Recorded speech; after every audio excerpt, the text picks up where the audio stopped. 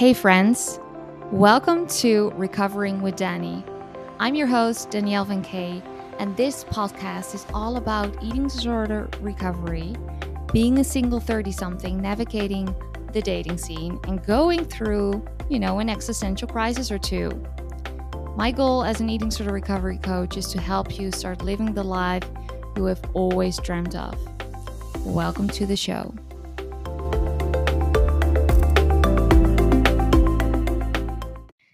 Hello, everyone. Welcome to another episode. I'm so happy you're here. And something cool I just figured out is that I can basically now check the analytics of this is a new feature, by the way. I had no idea. Every single year, I think there's new streaming devices, apps. I mean, there's technology is so freaking wild if you think about it. And we all know, I told this, you all know this is I'm a broken record. I'm very bad at.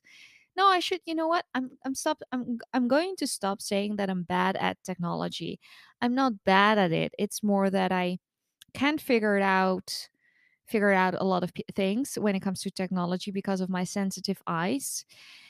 So yeah, I have not had the time to dive deep into the world of whatever technology means to anyone. But long story short, I now can see in basically my analytics how many podcast followers I have on Spotify. Now I don't know how many I have on, let's say, Apple Podcasts or other streaming devices. I don't honestly know if that number is combined. That's where my knowledge is lacking, but it's very cool to see that number increase. Not for my own ego, absolutely not. It's literally because I want people to get to know what recovery entails and what it's all about, my viewpoint, and all of that jazz. And I also really like hanging out with you all. So yeah, I'm happy you're here. I'm happy that we're growing as a community, and I'm just really happy about that. So full transparency, I'm pre-recording this on a very drizzly day in Amsterdam. Whilst I'm looking outside, it's raining cats and dogs today, but I am technically actually at the moment you're listening to this, I'm probably already back in Amsterdam, but I didn't want to record in my holiday, so this one is pre-recorded. So just again for full transparency. Yeah, I don't really therefore I don't have many updates because there's not a huge time chunk in between last episode and now. The only thing that happened was yesterday was beautiful weather, and the funny thing is this is a typical Amsterdam thing, or not even an Amsterdam thing, but a Dutch thing, because we have a country where it rains, I would say 90% of the time. It can even be very rainy in the summertime. I mean, my birthday is in August. I'm a Leo, and I've had plenty of birthdays where it was 16 degrees and it was raining. It was awful. Actually, in the past few years, it has been amazing here in Holland. We had heat waves, all those things. I remember even one time I did a Lyme antibiotic IV here in my own home, and there was a heat wave going on at that time. Worst idea ever, because you have to imagine living on a houseboat with a flat black roof. Horrible. It was a sauna in here, but we never used to have heat waves at all. I mean, that's just something I think it happened many years prior. Basically, as long as I live, I can't remember that we experience heat waves. Now we do sometimes, but not every year, obviously, and we still have this. I don't know. This is again typical Dutch thing. The moment the sun comes out and spring hits, not even spring, just a glimmer of sun, everyone is on a terrace drinking a glass of wine or any beverage of choice. It is hysterical. It is literally the funniest shit ever. It's like, how pets seek this ray of sunshine and they lay in the sun, they sunbathe in that ray of sunshine. That's what Dutch people do. We are those people. We are those people who gravitate towards the sun. And I think therefore also what I see a lot in my friend groups and in my close surroundings is that a lot of Dutch people move abroad because of the weather. obviously I do the same thing, right? I spent half of my year in the south of France. So yeah, it's super funny to see. So that's what happened yesterday. And considering I was already up very early, did a lot of work, I was like, you know what? I'm gonna finish work at 3 p.m. I'm gonna sit in the sun on a terrace, drink a glass of wine, and call it a day. And it was beautiful. It was fabulous, and I really needed that. And yeah, so yeah, like I said, I don't really think I have many updates. So we're just gonna jump into the topic of today, and that is, how much food do I need? Now, that is a weird, you could think that is a weird topic or even a weird question. Now, the thing is, I get that question quite a lot, and therefore I'm saying it, and that's why this is the title of the podcast. I think, and I've also dedicated another podcast episode about the misconceptions that people have about what being recovered looks like. I feel that a lot of you and a lot of people just overall feel that or think that actual recovery looks way different than it actually is. So being recovered looks like something chaotic sometimes, a little messy. It's not streamlined at all. And obviously, if you just have a normal, quote unquote, normal metabolism and a healthy functioning body, hopefully, obviously, you will be hungry every 2 to 3 hours if your body works the way it has to or it does. So that is what my body does. My body is just like, hey, give me food every 2 to 3 hours because that's when I'm getting hungry again, regardless of how big of a meal I just had. So that's just how my body works, but everybody obviously works differently. And I feel like because I have been so giving my body so frequent amount of meals, so like for years, my body is just now used to that. And therefore also I think I just, I think I had a broken metabolism in the beginning of my recovery journey, because obviously I came out of a famine, my body didn't know what I was doing. I was basically doing the same things that the guys from the Minnesota starvation experiment did. I ate myself, like literally, I ate so freaking much. I ate thousands and thousands and thousands of calories on a daily basis, and I needed that. And obviously weight gain goes pretty fast, so I freaked out, like always I say before as well. People usually freak about the weight gain, freak out a lot about that, but that's pretty common, because obviously weight gain is the thing that goes the fastest. Your body thinks, hold up, we need to hold on to this weight because my person is going on a famine again or is going to stop eating again. So it's all for this, all in the name of self protection, basically. And that's what your body does. So but that's not what we're talking about today. We're going to talk about, how much food do you actually need? Now, I think everyone pretty much feels or knows what I'm about to say right now. And the thing is, what I'm going to say right now is nothing new. I will tell you the following. I won't be able to tell you that. No one is going to be able to tell you that. You actually won't even be able to tell you that yourself that. Your body only knows. Now, this is an interesting thing. Still, I know so many of you go to dietitians or are in clinics or units, hospitalizations, you name it, and you go home with a meal plan. I've said it before again that meal plans are fine. They have their time and place. There's a time and place for a meal plan, let's say. When I create a plan of action, it is kind of it's not really a meal plan. It's more to get someone out of their comfort zone. I won't go into detail exactly of what I do, because that's something I just tell my clients, because it's honestly kind of too hard to explain, and I know that I will get too many questions if I just put it here on the podcast. I will share it in the guide though that I'm dropping somewhere in May. But a meal plan, like I said in the beginning, it is completely fine. And the thing is, with a meal plan, why do people follow a meal plan?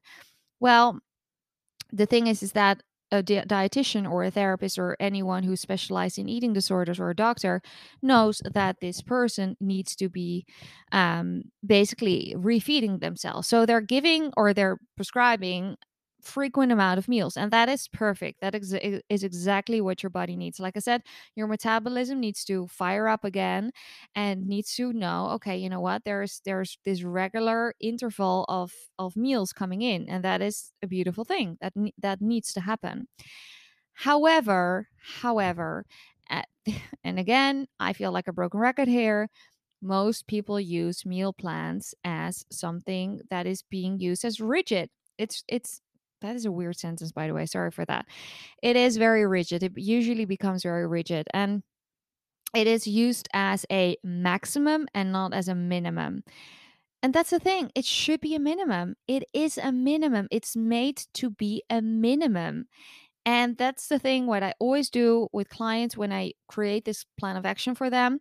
I always say, I encourage you to start eating more because I have no fucking clue what your body asks for. If I say, okay, let's start eating Oreos, Ben and Jerry's, donuts, whatever, this, that, and the other. And this person starts eating said Oreos and thinks, oh my God, I want all of them. I can't stop. Guess what happens? They think, oh, but Danny just wrote down, I don't know, 6, 7 Oreos. Even though I constantly emphasize, guys, it's a minimum, it's not a maximum. I encourage you to start eating more. An eating disorder is this very manipulative little bitch. It really is. I can't. I mean, pardon my French, but that's literally what it is. It's very. It's so manipulative. It's manipulative in a way that is I can't even explain it because you all, I think everyone who listens to this podcast knows exactly what I mean by that. And but it feels no, but I can't because I need that permission to be able to eat more, and I feel uncomfortable giving myself that permission. And therefore sometimes in clinics, and this is why I want to rip my hair out whenever I hear people saying, whenever I was in a clinic, I wasn't allowed to eat more. And I'm raising my hand because I was one of them. I was one of those people who wasn't allowed to eat more whenever I said, hey, I do feel like eating more. And they said, yeah, you could possibly get a binge, and binges were frowned upon and blah, blah, blah. So to me, it's so frustrating that this still happens, that meal plans are still made like it's the end all be all. And then at some point, when you are reaching your happy, healthy weight, that a dietitian would say, this is literally where I get, could, I don't know. I want to hurl my body into oncoming traffic when I hear this. When a dietitian says, "Okay, well, you've gained enough weight now, or the weight gain is going pretty fast. We can now taper off your meal plan." Excuse me, what?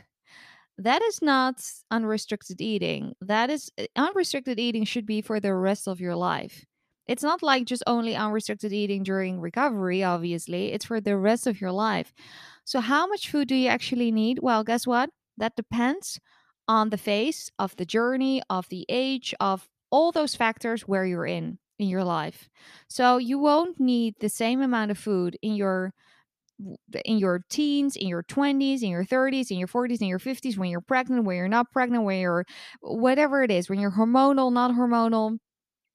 It's so dependent on on the stage in your life, and on, or basically on your life stage. And I and no one else will be able to tell you that except for your body. So here's the thing, and here's the basically the biggest lesson that I want you to take home with you.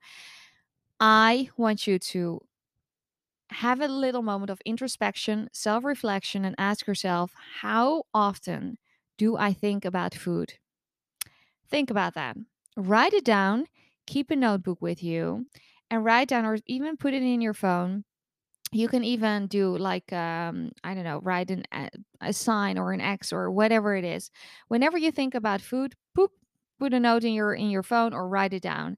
And then at the end of the day, if you feel like, if you read that back and you see, oh my God, I've thought about food, I don't know, 20 times today, and I've only listened to it 10 times, you have undereaten that day. And that's the thing. It's the mental hunger where people feel like, yeah, but I that's not valid enough. It's not physical hunger.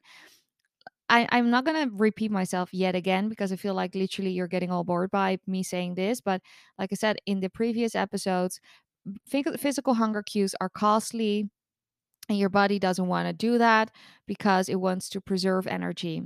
So why would it signal a physical hunger cue when it can basically save up that energy and just signal a mental hunger cue? So mental hunger, to be quite honest, is way more important than physical hunger. So I want you to really keep track of how often you think about food, or plan your food in advance, or think about even a form of, basically thinking of restriction is a form of mental hunger.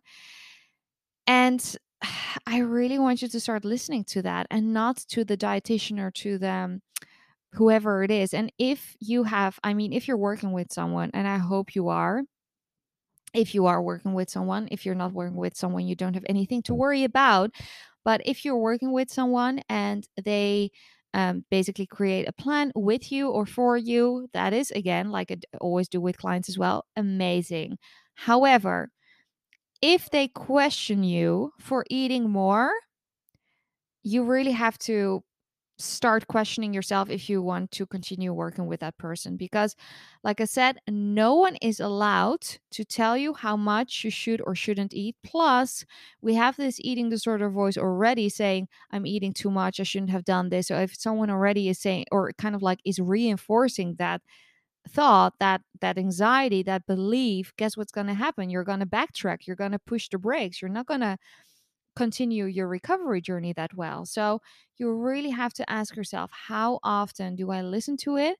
And do I stop myself because someone else is basically creating this plan for me and I'm ashamed if I eat more, or I don't know what they would say, or maybe they would question if I'm, I don't know, emotionally eating. Also, emotional eating is super normal, or boredom eating, same thing, super normal. I do it all the time. So I hope you are being coached, or I don't know, you have a therapist or whoever it is, or a mom or a dad or a sister or a friend, a partner, whoever it is, that tells you, hey, I feel like you're looking at those cookies at the table. Why are you just not grabbing some?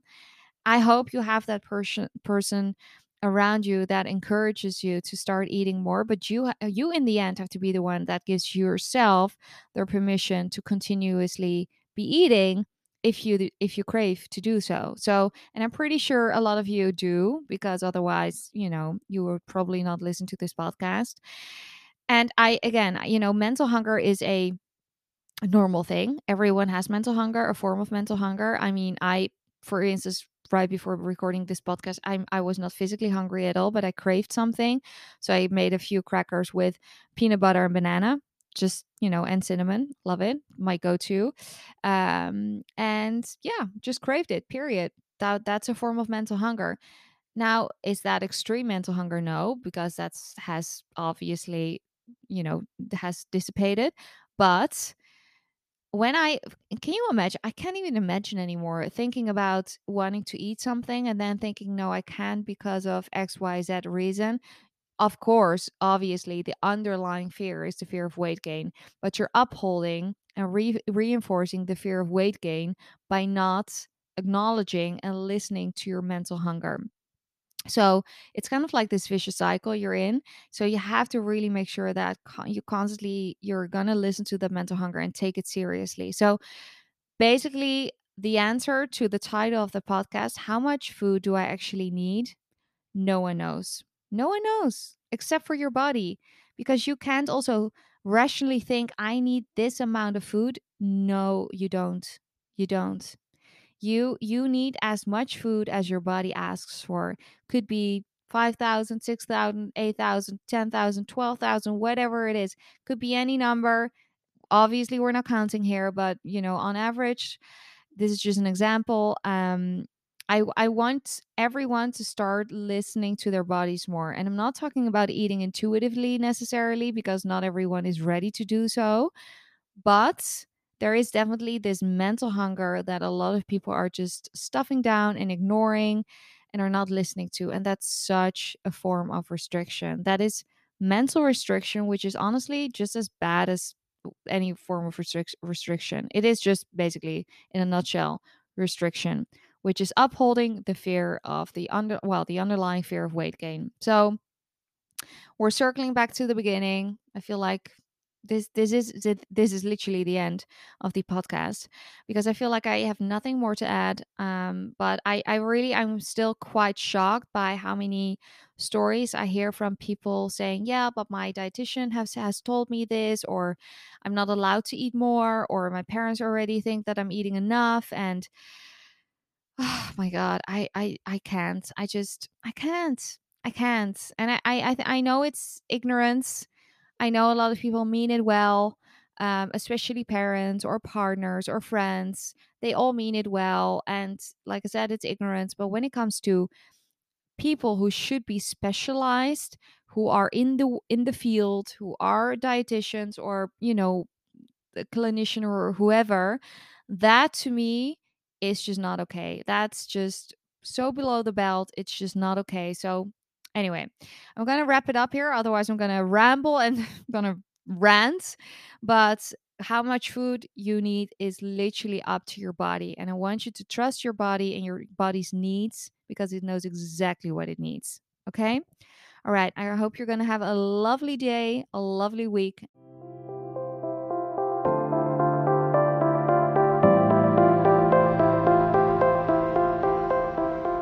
Hey, friend, thank you so much for listening.